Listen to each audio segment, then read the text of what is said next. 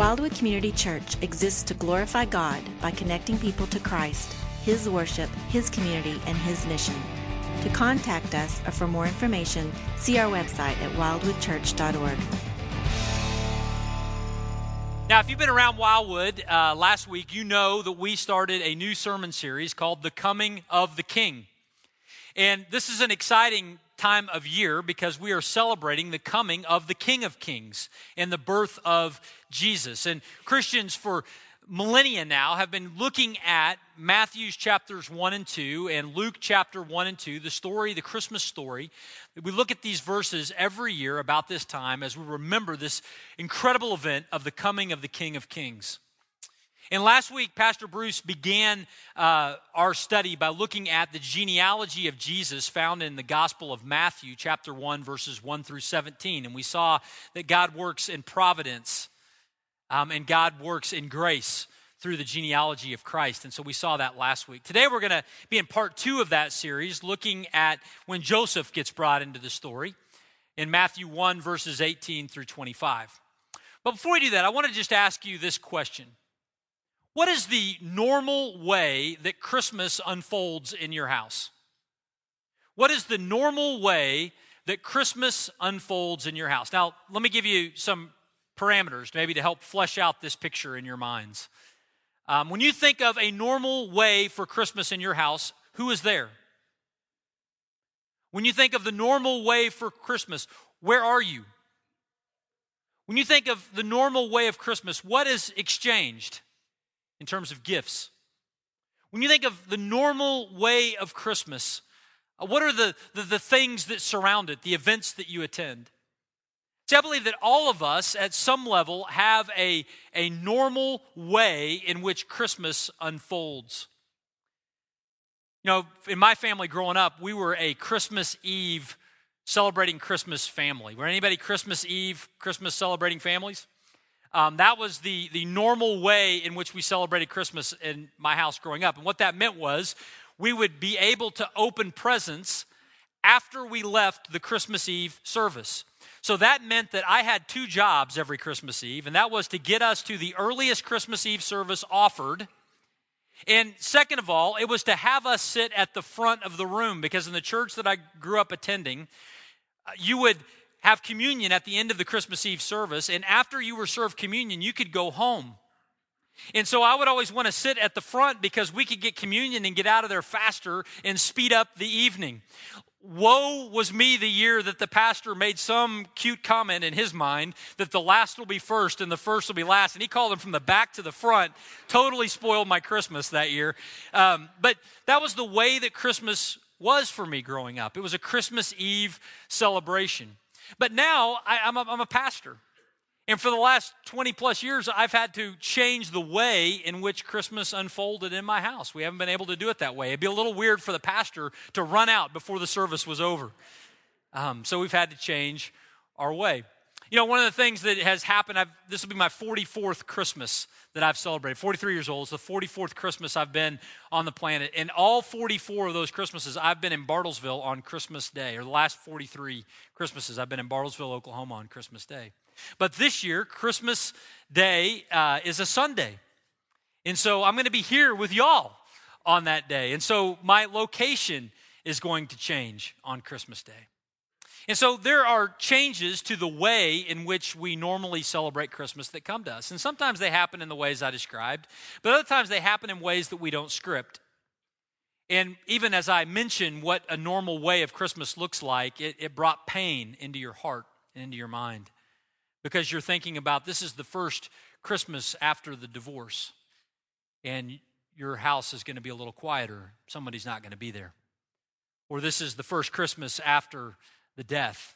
Or maybe even it's the 20th Christmas after the death. But when you think of it, you think of mom or dad or husband, wife, a child.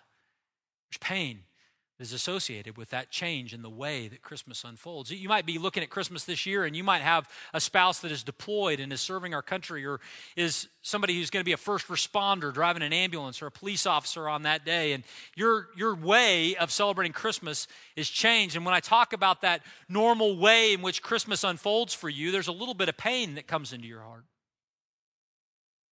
Well, friends, I want you to know that I know that emotion and I know that feeling.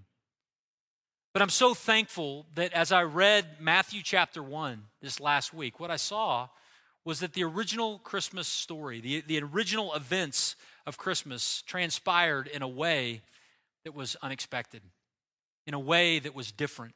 There was a change in the norm at the very first Christmas when Jesus was born. And by looking at Matthew chapter 1, verses 18 through 25, I think that we can be encouraged today as people who gather around the Christmas story, seeing another way in which it can unfold. So if you've got a Bible, take it out and open to Matthew chapter 1, verses 18 through 25.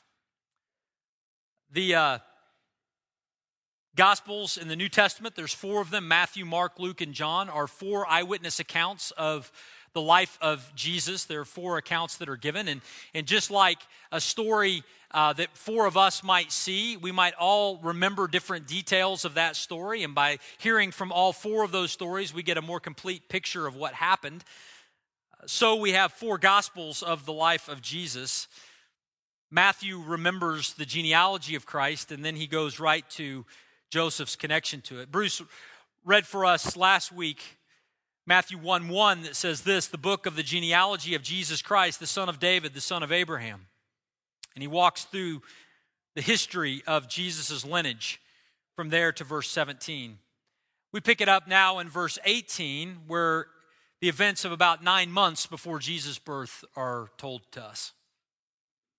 Matthew writes and says, now the birth of Jesus Christ took place in this way. When his mother Mary had been betrothed to Joseph, before they came together, she was found to be with child from the Holy Spirit. And her husband Joseph, being a just man and unwilling to put her to shame, resolved to divorce her quietly. But as he considered these things, behold, an angel of the Lord appeared to him in a dream, saying, Joseph, son of David, do not fear to take Mary as your wife, for that which is conceived in her is from the Holy Spirit. She will bear a son, and you shall call his name Jesus, for he will save his people from their sins. All this took place to fulfill what the Lord had spoken by the prophet. Behold, the virgin shall conceive and bear a son, and they shall call his name Emmanuel, which means God with us. When Joseph woke from sleep, he did as the angel of the Lord commanded him. He took his wife, but he knew her not until she had given birth to a son, and he called his name Jesus. Now, in these 7 verses today, we're going to see a couple of things that will help focus our worship this Christmas season. The first thing that we see is that there is another way. There is another way. We see this from verses 18 through 23. And we see it mentioned at the very beginning of verse 18. He says, now the birth of Jesus Christ took place in this way. In other words, the way in which Jesus was born is significant. There's much that we can learn about the way in which Jesus was born. And this comment is necessary not just from a theological sense, but also contextually in Matthew chapter 1. It's important for him to say this because when he walked through the lineage of Christ in Matthew 1 to 16, he gets to verse 16 and he says this. He says, and Jacob, the father of Joseph, the husband of Mary, of whom Jesus was born, who is called the Christ. See, in the rest of the lineage, it had been the direct offspring of each person that was mentioned. So-and-so, the son of so-and-so, the son of so-and-so. But when it comes to Jesus, he says, Jacob, the father of Joseph, the husband of Mary, of whom Jesus was born. In other words, the way in which Jesus was born was through Mary, not through Joseph. Though Joseph would adopt Jesus as his son, Jesus would not be in the biology of Joseph.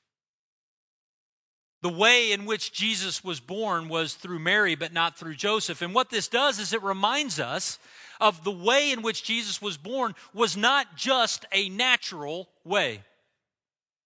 Now, make no mistake about it, there were components of Jesus coming that were natural. He had a 9-month gestation inside of Mary. He was born in a natural way, laid in a manger. He would grow up over 30 years in a natural way. He would grow physically over that time. He would naturally go to the cross and naturally die. There were components of Jesus' life that were natural. But what we see in Matthew 1 is that there was also a very definite supernatural component to the birth of Christ. In that Jesus would be born from Mary, but not from Joseph in a biological sense. It says in verse 18, the birth of Jesus Christ took place in this way. When his mother Mary had been betrothed to Joseph, before they came together, she was found to be with child from the Holy Spirit. There was a supernatural origin to Jesus' birth. The Virgin Mary had the Son of God placed inside of her womb.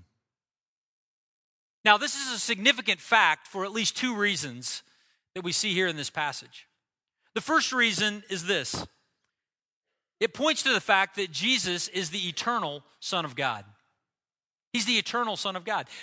Jesus did not come into existence when he stepped into time in Mary's womb. He had existed eternally before that.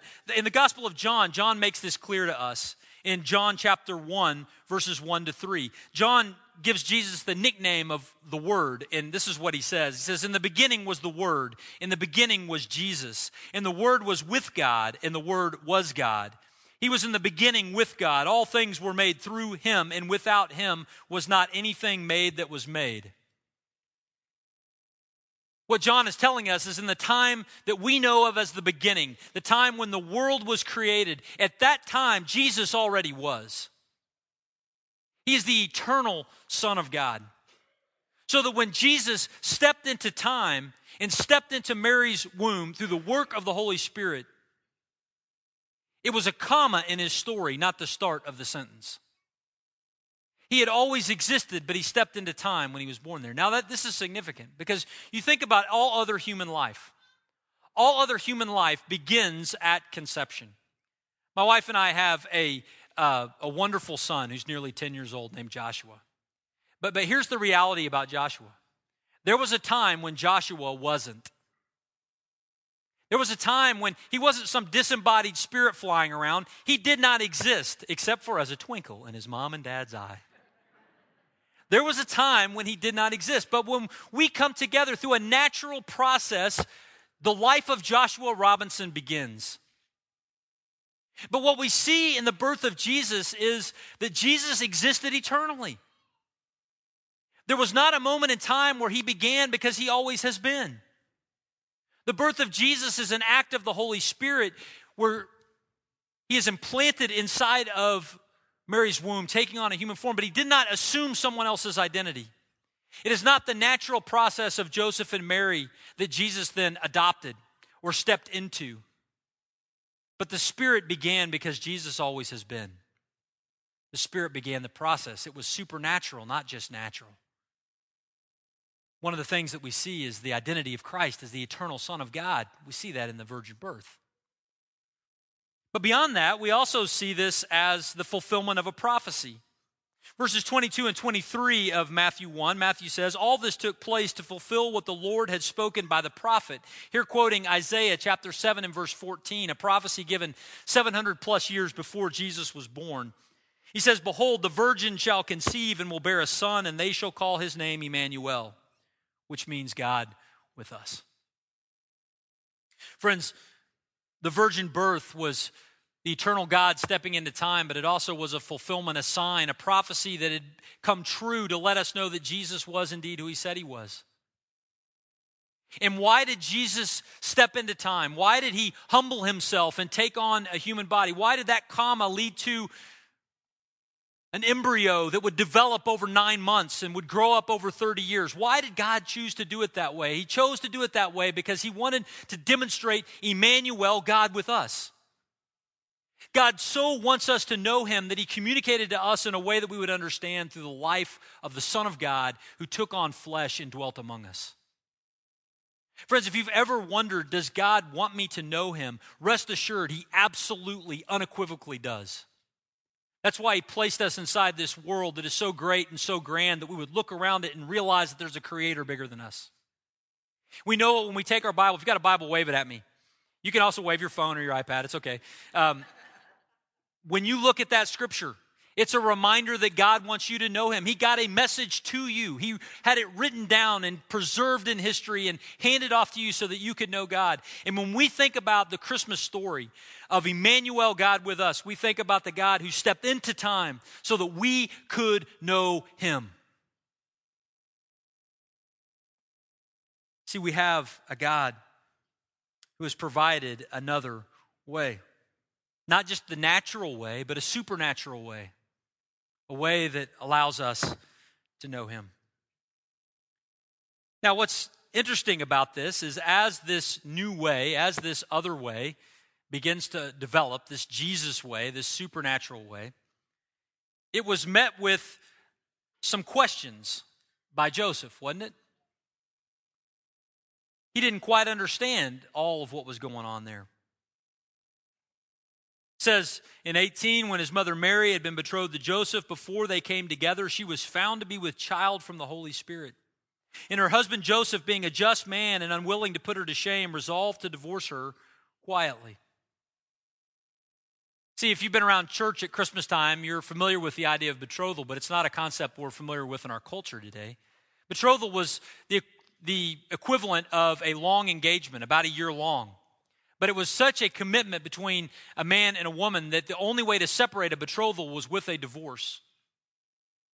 They would basically legally be married, though they would not be living together, they would not be sleeping together.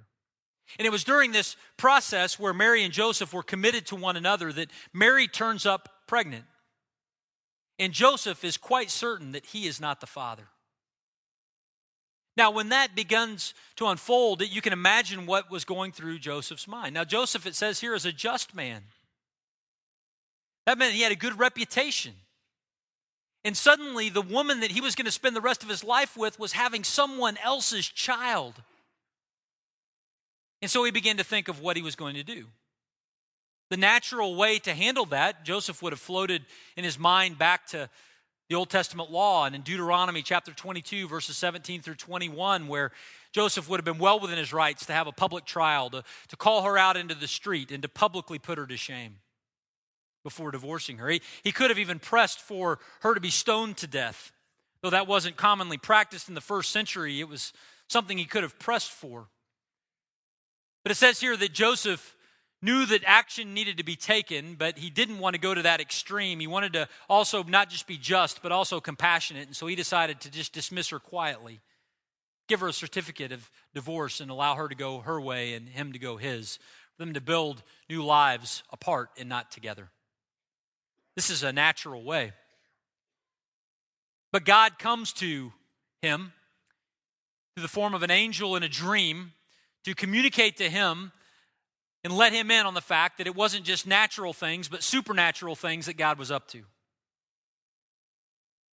And it says that as he was considering these things, behold, an angel of the Lord appeared to him in a dream, saying, Joseph, son of David, do not fear to take Mary as your wife, for that which is conceived in her is from the Holy Spirit. She will bear a son, and you shall call his name Jesus, for he will save his people from their sins. And the angel tells Joseph, it's not just the natural thing, it's a supernatural thing that is being done here. And not just supernatural in the sense that there is going to be a baby born to a virgin, that is supernatural. But also supernatural in that salvation would come through that baby that was born. He was to call him Jesus, which means God saves. God had a big plan for this child that was going to be born. He would be the Messiah, the promised one. And through a supernatural act, God was going to bring salvation to the world. Now, friends, that is extremely important for us to grasp. Because we live in a natural world, don't we? We live in a natural world, a world that is training us to be a slave to nature. When I got up here on the stage, I am tied to the law of gravity. I'm not worried that I'm going to float off of this stage. Nature has taught me that.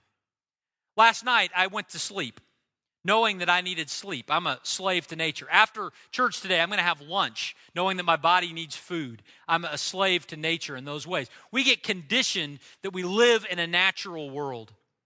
But here's the challenge for us. Because we live in a natural world and we get so used to that happening over and over again in so many areas of our life, we also begin to think that salvation or our connection to God is also established only through natural means. And the difficulty that we have is the world in which we live has a natural way to think about reconciling ourselves with God. And that natural way that we think about is through our good works. That if we just do enough good things, that God will accept us. That's a natural way of thinking. That if we just do more good than bad, that God will invite us into his presence forever. That is the natural way of thinking. And we're tempted, because we live in a natural world on so many levels, we're tempted to think that this is the way that we connect to the God of the universe, through natural means, through a natural process that makes sense to us. But we've just seen in Matthew 1 that when salvation comes from God, it comes not just in a natural way, but in a supernatural way. And what he describes there, that Jesus would be the Savior of the world, he lets us know of a supernatural act that is an alternative to our natural perspective of salvation. That supernatural act says that Jesus lived a perfect life on the earth, but at the end of that life, he went to the cross to die. And as Jesus was on the cross, God supernaturally takes all of your sins and my sins that we have committed, and he takes them and he places them on Christ.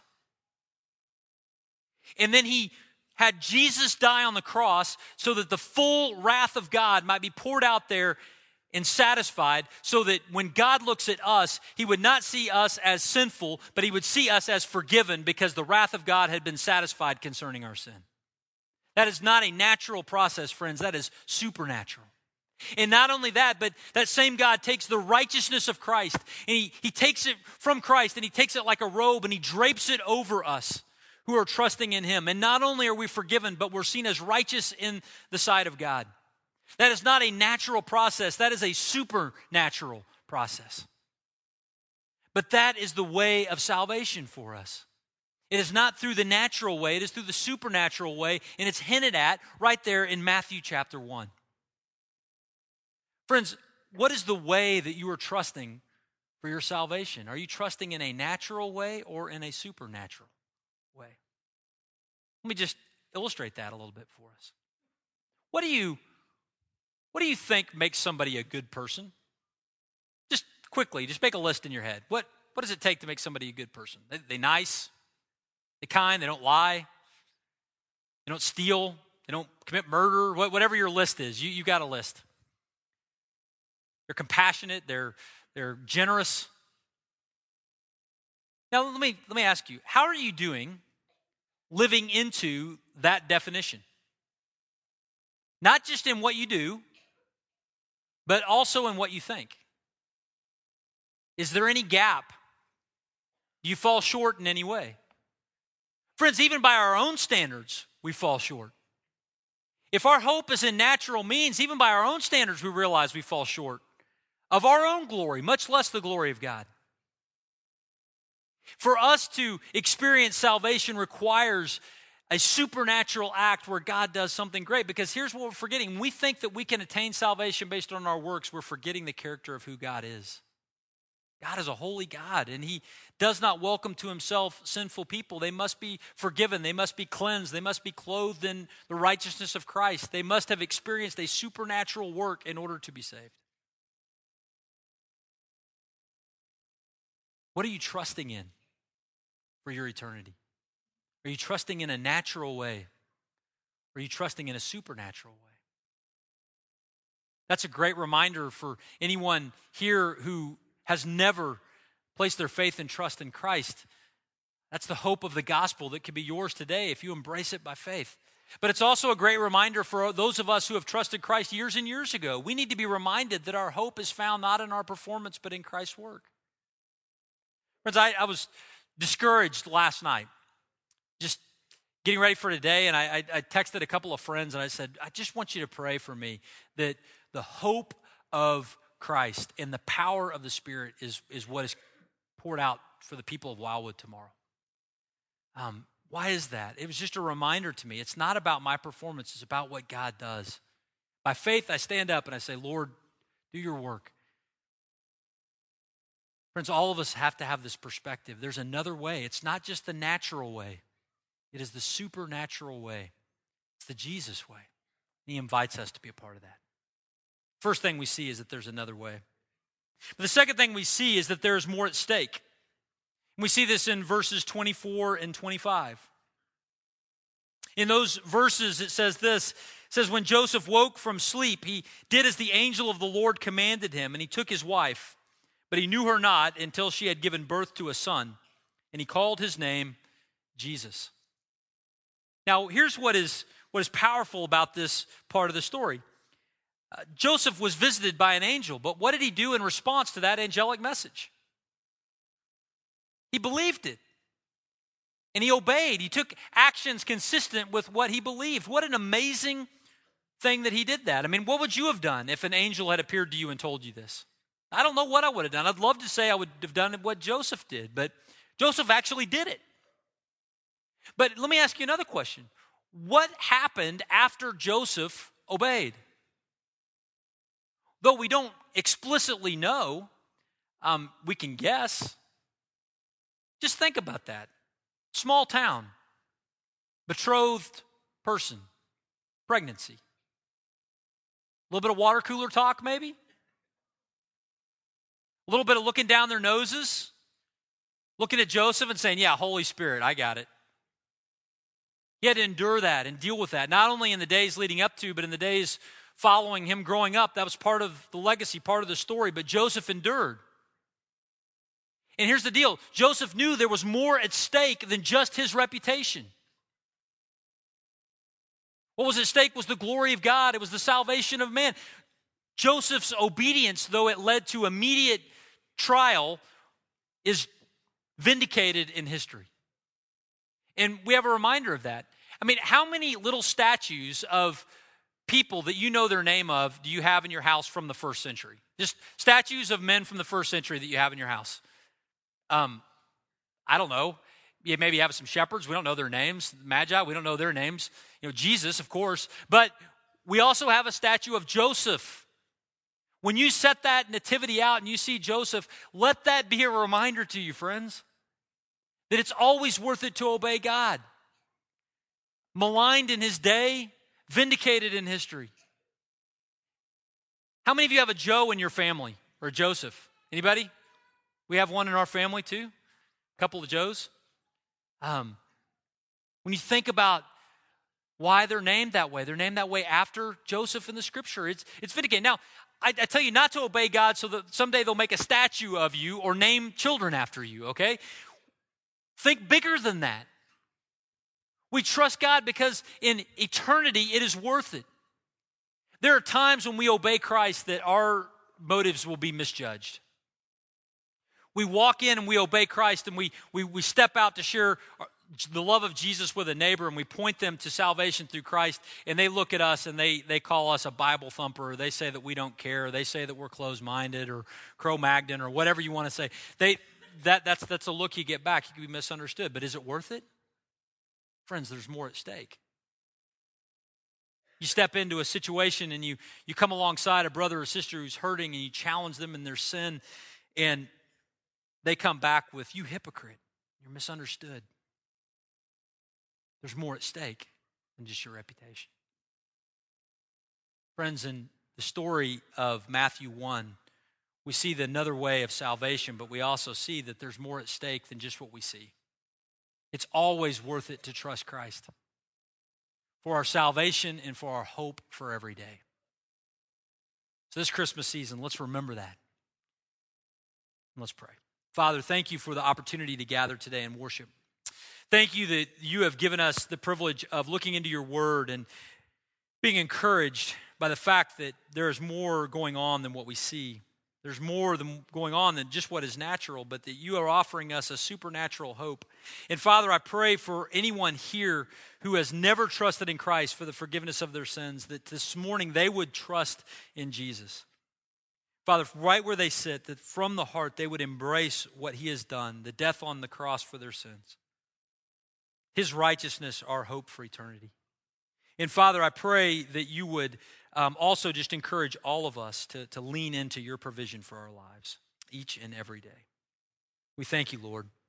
We pray these things in Jesus' name. Amen.